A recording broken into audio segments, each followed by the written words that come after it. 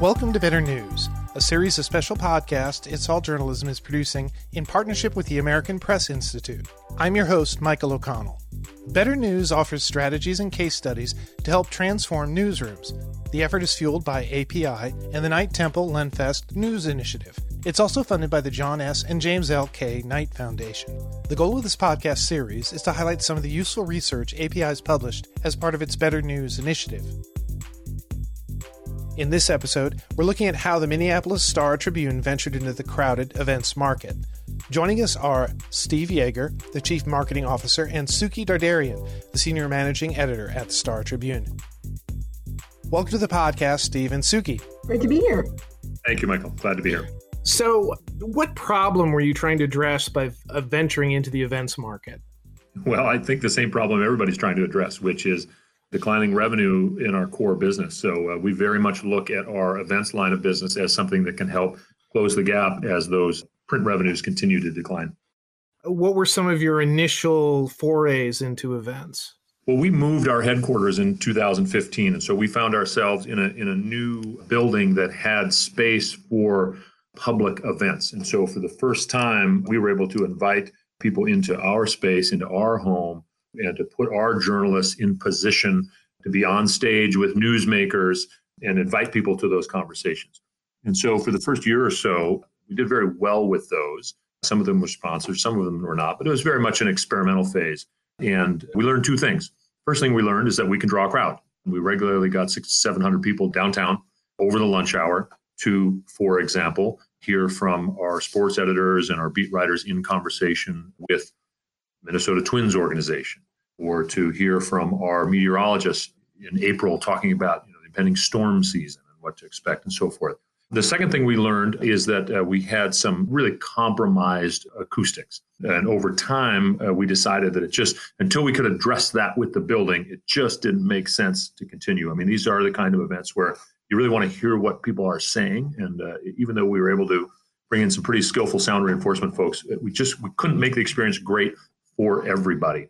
So we suspended those. We don't do those, or we don't do them in quite the same way anymore. But we did learn that our ability to design an event, promote an event, will draw the crowds that we hope. So what gaps in the events market did you identify, and how did you take advantage of them? It's a good question. And I think the first thing you have to do is step back and understand the market that you're operating in. In our market, we describe, Michael, as a heavily ticketed market. We have all of the major league sports teams here, including the WNBA. We have a Big Ten university. We have a pretty significant minor league baseball team that draws good crowds. We have a really robust theater scene. We have 2 orchestras. That's just the stuff that lives here. On top of that, Minneapolis is a stop for a lot of big touring events. We've just had the Super Bowl. We're just about to have the Final Four here. But X Games and Cirque du Soleil and all those types of touring companies come here as well. So it's a market where people have a ton of options. So first thing we do is sort of look at the larger consumer event landscape and try to understand where there are gaps, because there aren't many. But the second thing we ask ourselves is what can we do uniquely? In other words, as a news organization with a lot of experts and personalities of our own, are there things that we can put on stage, people we can put on stage, events we can host that really nobody else could do? So those are the 2 ways we look at the gaps in the market. So, Suki, I know that, when you're talking about events, I think from a marketing perspective, it's pretty easy to sort of see, yeah, this is maybe a revenue stream. This is a way to sort of put out our expertise. What do you see as the advantage of doing events from an editorial perspective? I think there are actually a whole bunch of advantages. The best reason for doing this is to develop trust, both trust among our audience and our staff, but also trust back at the audience and to develop that relationship. And so for our staff, being able to be in a situation with the members of our community that's where they're not essentially doing their job. They're not interviewing people necessarily. They're not rushing around on deadline. They're listening and they're talking and getting to know people. Likewise, I think for the people who read the Star Tribune in print or online, to be able to meet the humans who produce this news and are asking the questions out there helps give them a sense of trust, hopefully, in the people who are working on their behalf. So there's a kind of a spiritual quality to it.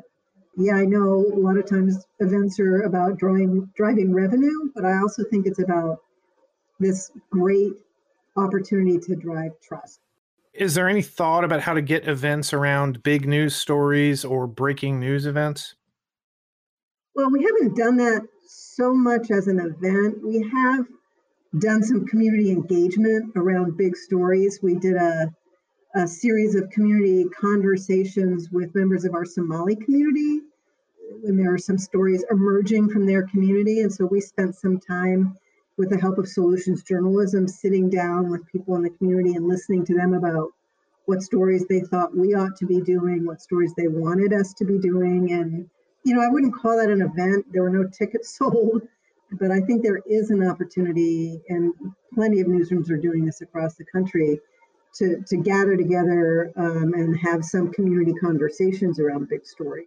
Suki's dead on, and even when we do events that you would describe as more commercial, so for example, we launched a large consumer travel show, and we've the Times and the Globe and Newsday and others doing them. We try to put our journalists on stage as much as we can. So we have one of our best photographers doing a session on how to take great travel photos, or we have our travel editor on talking about something that would be of interest to attendees there. So even in the more commercial settings, we try to create as many opportunities as we can for our journalists and for our personalities to shine. Can you talk about any of the particular events that you've had that have been extremely successful? I think one of our most successful events, at least in terms of sort of demand and just sort of enthusiasm of the participants, is our Top Workplaces event. We work with Energage, formerly Workplace Dynamics, as many news organizations do, on our Top Workplaces program, which surveys employees at companies around the region. And then our newsroom works with them to publish that report of the 150 top workplaces. And then we celebrate all of those workplaces that make the list with a big luncheon. And we've been selling that out for, 7 or 8 years.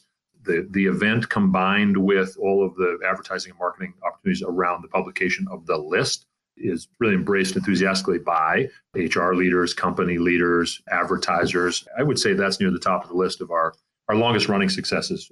Suki, any come to mind for you?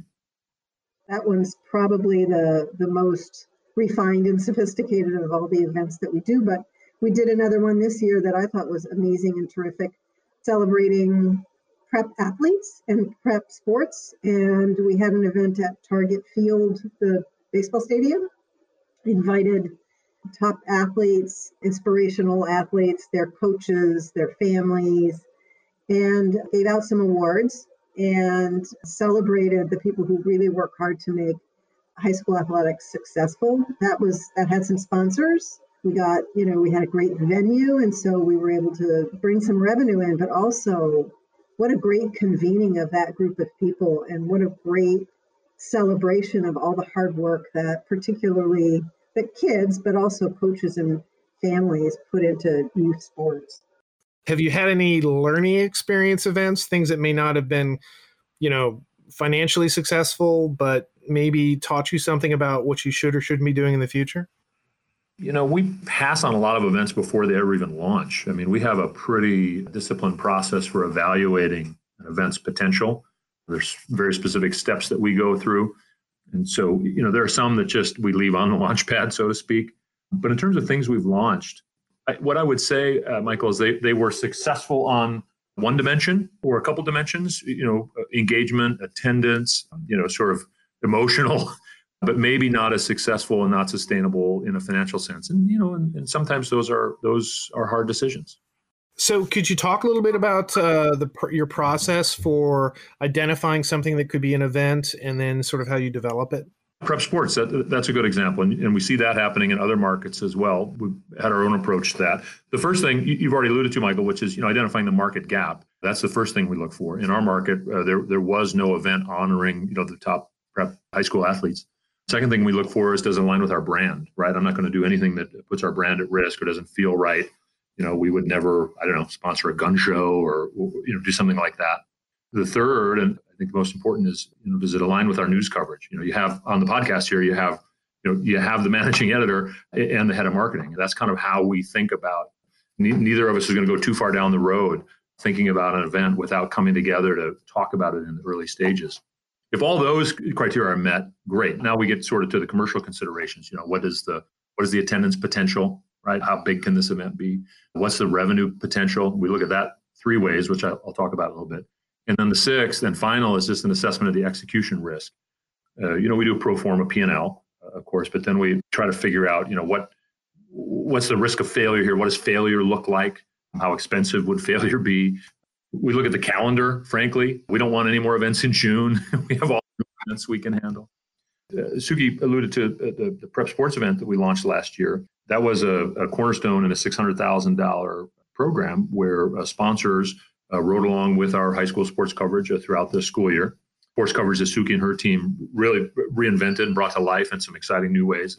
She can talk about that. But it was interesting. 4 sponsors that supported that program, what they really wanted was to be at the event. They had this great visibility all throughout the year, but it was the event that sort of created the emotional hook. They wanted to be in the room when these 500 athletes, parents, coaches, and supporters were being celebrated. And in fact, the event itself was a home run. We had 100 or so students there, and then this community of people who are passionate about high school sports. Tell me, this does sound like a really kind of a positive thing and something that sort of folds into your mission and folds into your editorial, coverage. Was there any difficulty in getting sort of editorial buy-in to this, hey, we're going to start doing events at all, Suki? I think there is a lot of excitement about events, but I think then when you come down to the person who has to go be in the event, there can be some stage fright. We have an event, Photos of the Years, and we feature the work of all of our photo staff, and we show a video, but we also bring 2 of the photographers in to talk about either a particular story that they worked on that year or just their history. Asking a photographer to speak and make a presentation is a little different from sending them out into the field. And so they've helped each other with that, and they're getting really good at it. So I think it's more a little bit about stage fright, or I don't know what I'm supposed to be doing, as opposed to I disagree with this idea.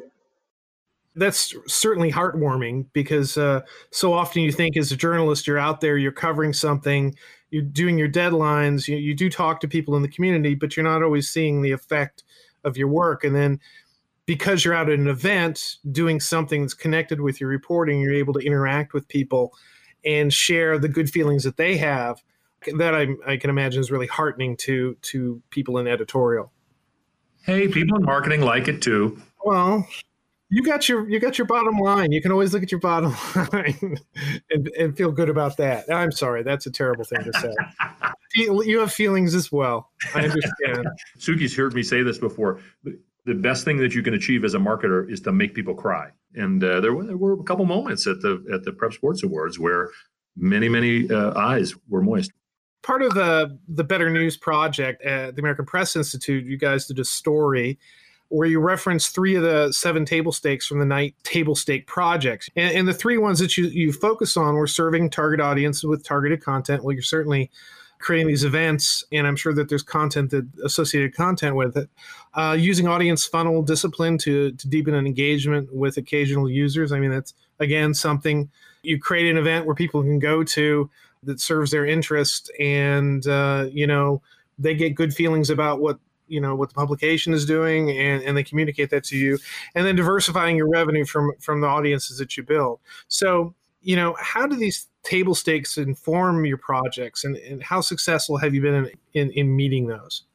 Well, when you think about those table stakes, they're essentially saying, what do you do well? What's really valuable that you do? And what do you do that your audience values? And how can we connect those values so that our great photographers or our meteorologists or our sports staff can get up close and personal with the fans or the readers to talk about their world and their life? You're leveraging your skills and talent. You're leveraging an audience, and potentially, if you're charging any money for this thing, you're driving a little extra revenue. And so you have to really look at what you do well and what your audience appreciates already. So how do you identify inspiring stories? You mentioned the solutions journalism before, but how do you identify stories like that to turn into events? I can tell you a little bit longer story about solutions. In our effort to do more solutions journalism, almost every one of our investigative pieces and, much of our daily reporting is driven around, okay, this is the problem, but what is the solution? What are the potential solutions? And what have other people and communities done when confronted with this challenge? What ideas have they come up with? So it's not just, this is a happy story, but when challenged, how do people respond and react? And let's track the value of what they do. So that's been a part of a lot of our reporting regularly. We saw that in the metrics that if we did a story about a problem and then also identified some solutions, the stories about solutions, in some cases, were driving as much traffic or more in some cases as the original story about the problems. And so we realized that there was value, just separate value in writing solution-driven stories, not just attached to problems. And so we actually came up with the idea of producing a print section that also has an online section, and it now has a newsletter. It's called Inspired, and we write stories about people dealing with challenges. And we have the editor of that section is doing a weekly spot on a local radio show, and now we're talking about making that some sort of an event. And so could we showcase some of the best stories, the best people? Is there an opportunity to engage those folks in a conversation that's deeper and broader and more experiential than picking up a section every week and reading it or clicking on a story? Yeah, and we've talked many times on our podcast about solutions journalism, and this is a great illustration of that working really kind of well. It's not just you guys broadcasting something and here you do this. It's actually being involved in the community, creating events that bring people in, giving lots of different voices, mixing in different people to, maybe address problems in the community. That can be really powerful. And the fact that you're doing it with a marketing perspective as well, with the idea that this is going to help you not only reach people and find solutions, but it's going to help you with a big solution for you, which is to diversify your revenue, identifying a revenue stream. I think that's exciting. So why should other newsrooms consider entering the events market? Don't do it. Don't do it. They're going to compete with you? Is that what it is? No, Suki knows my spiel. Their events are resource intensive, high risk, and low margin. Terrible idea. I'm joking, of course, but I say that, and I said that in my Better News posting. I say that just as a note of caution. Suki alluded to this earlier. The supply of great ideas exceeds our ability to execute them all, right? So I think you have to be really disciplined and thoughtful, even as, we all have to move fast, right? We all have to move fast to find new ways to engage audiences, find new revenue. But events they're just different in that failure can come to life in several ways. One of which is, you can end up losing money, right? Depending on the type of event that you're doing. There's often risk of losing a significant amount of money. You try to mitigate that risk a lot of different ways. But there's also the risk of just, having a sad event that not very many people come to. And that's something that I'm very averse to. I want, when people come together around something they're passionate about, and we're convening that, and we're in the middle of that, I want them to have a great time.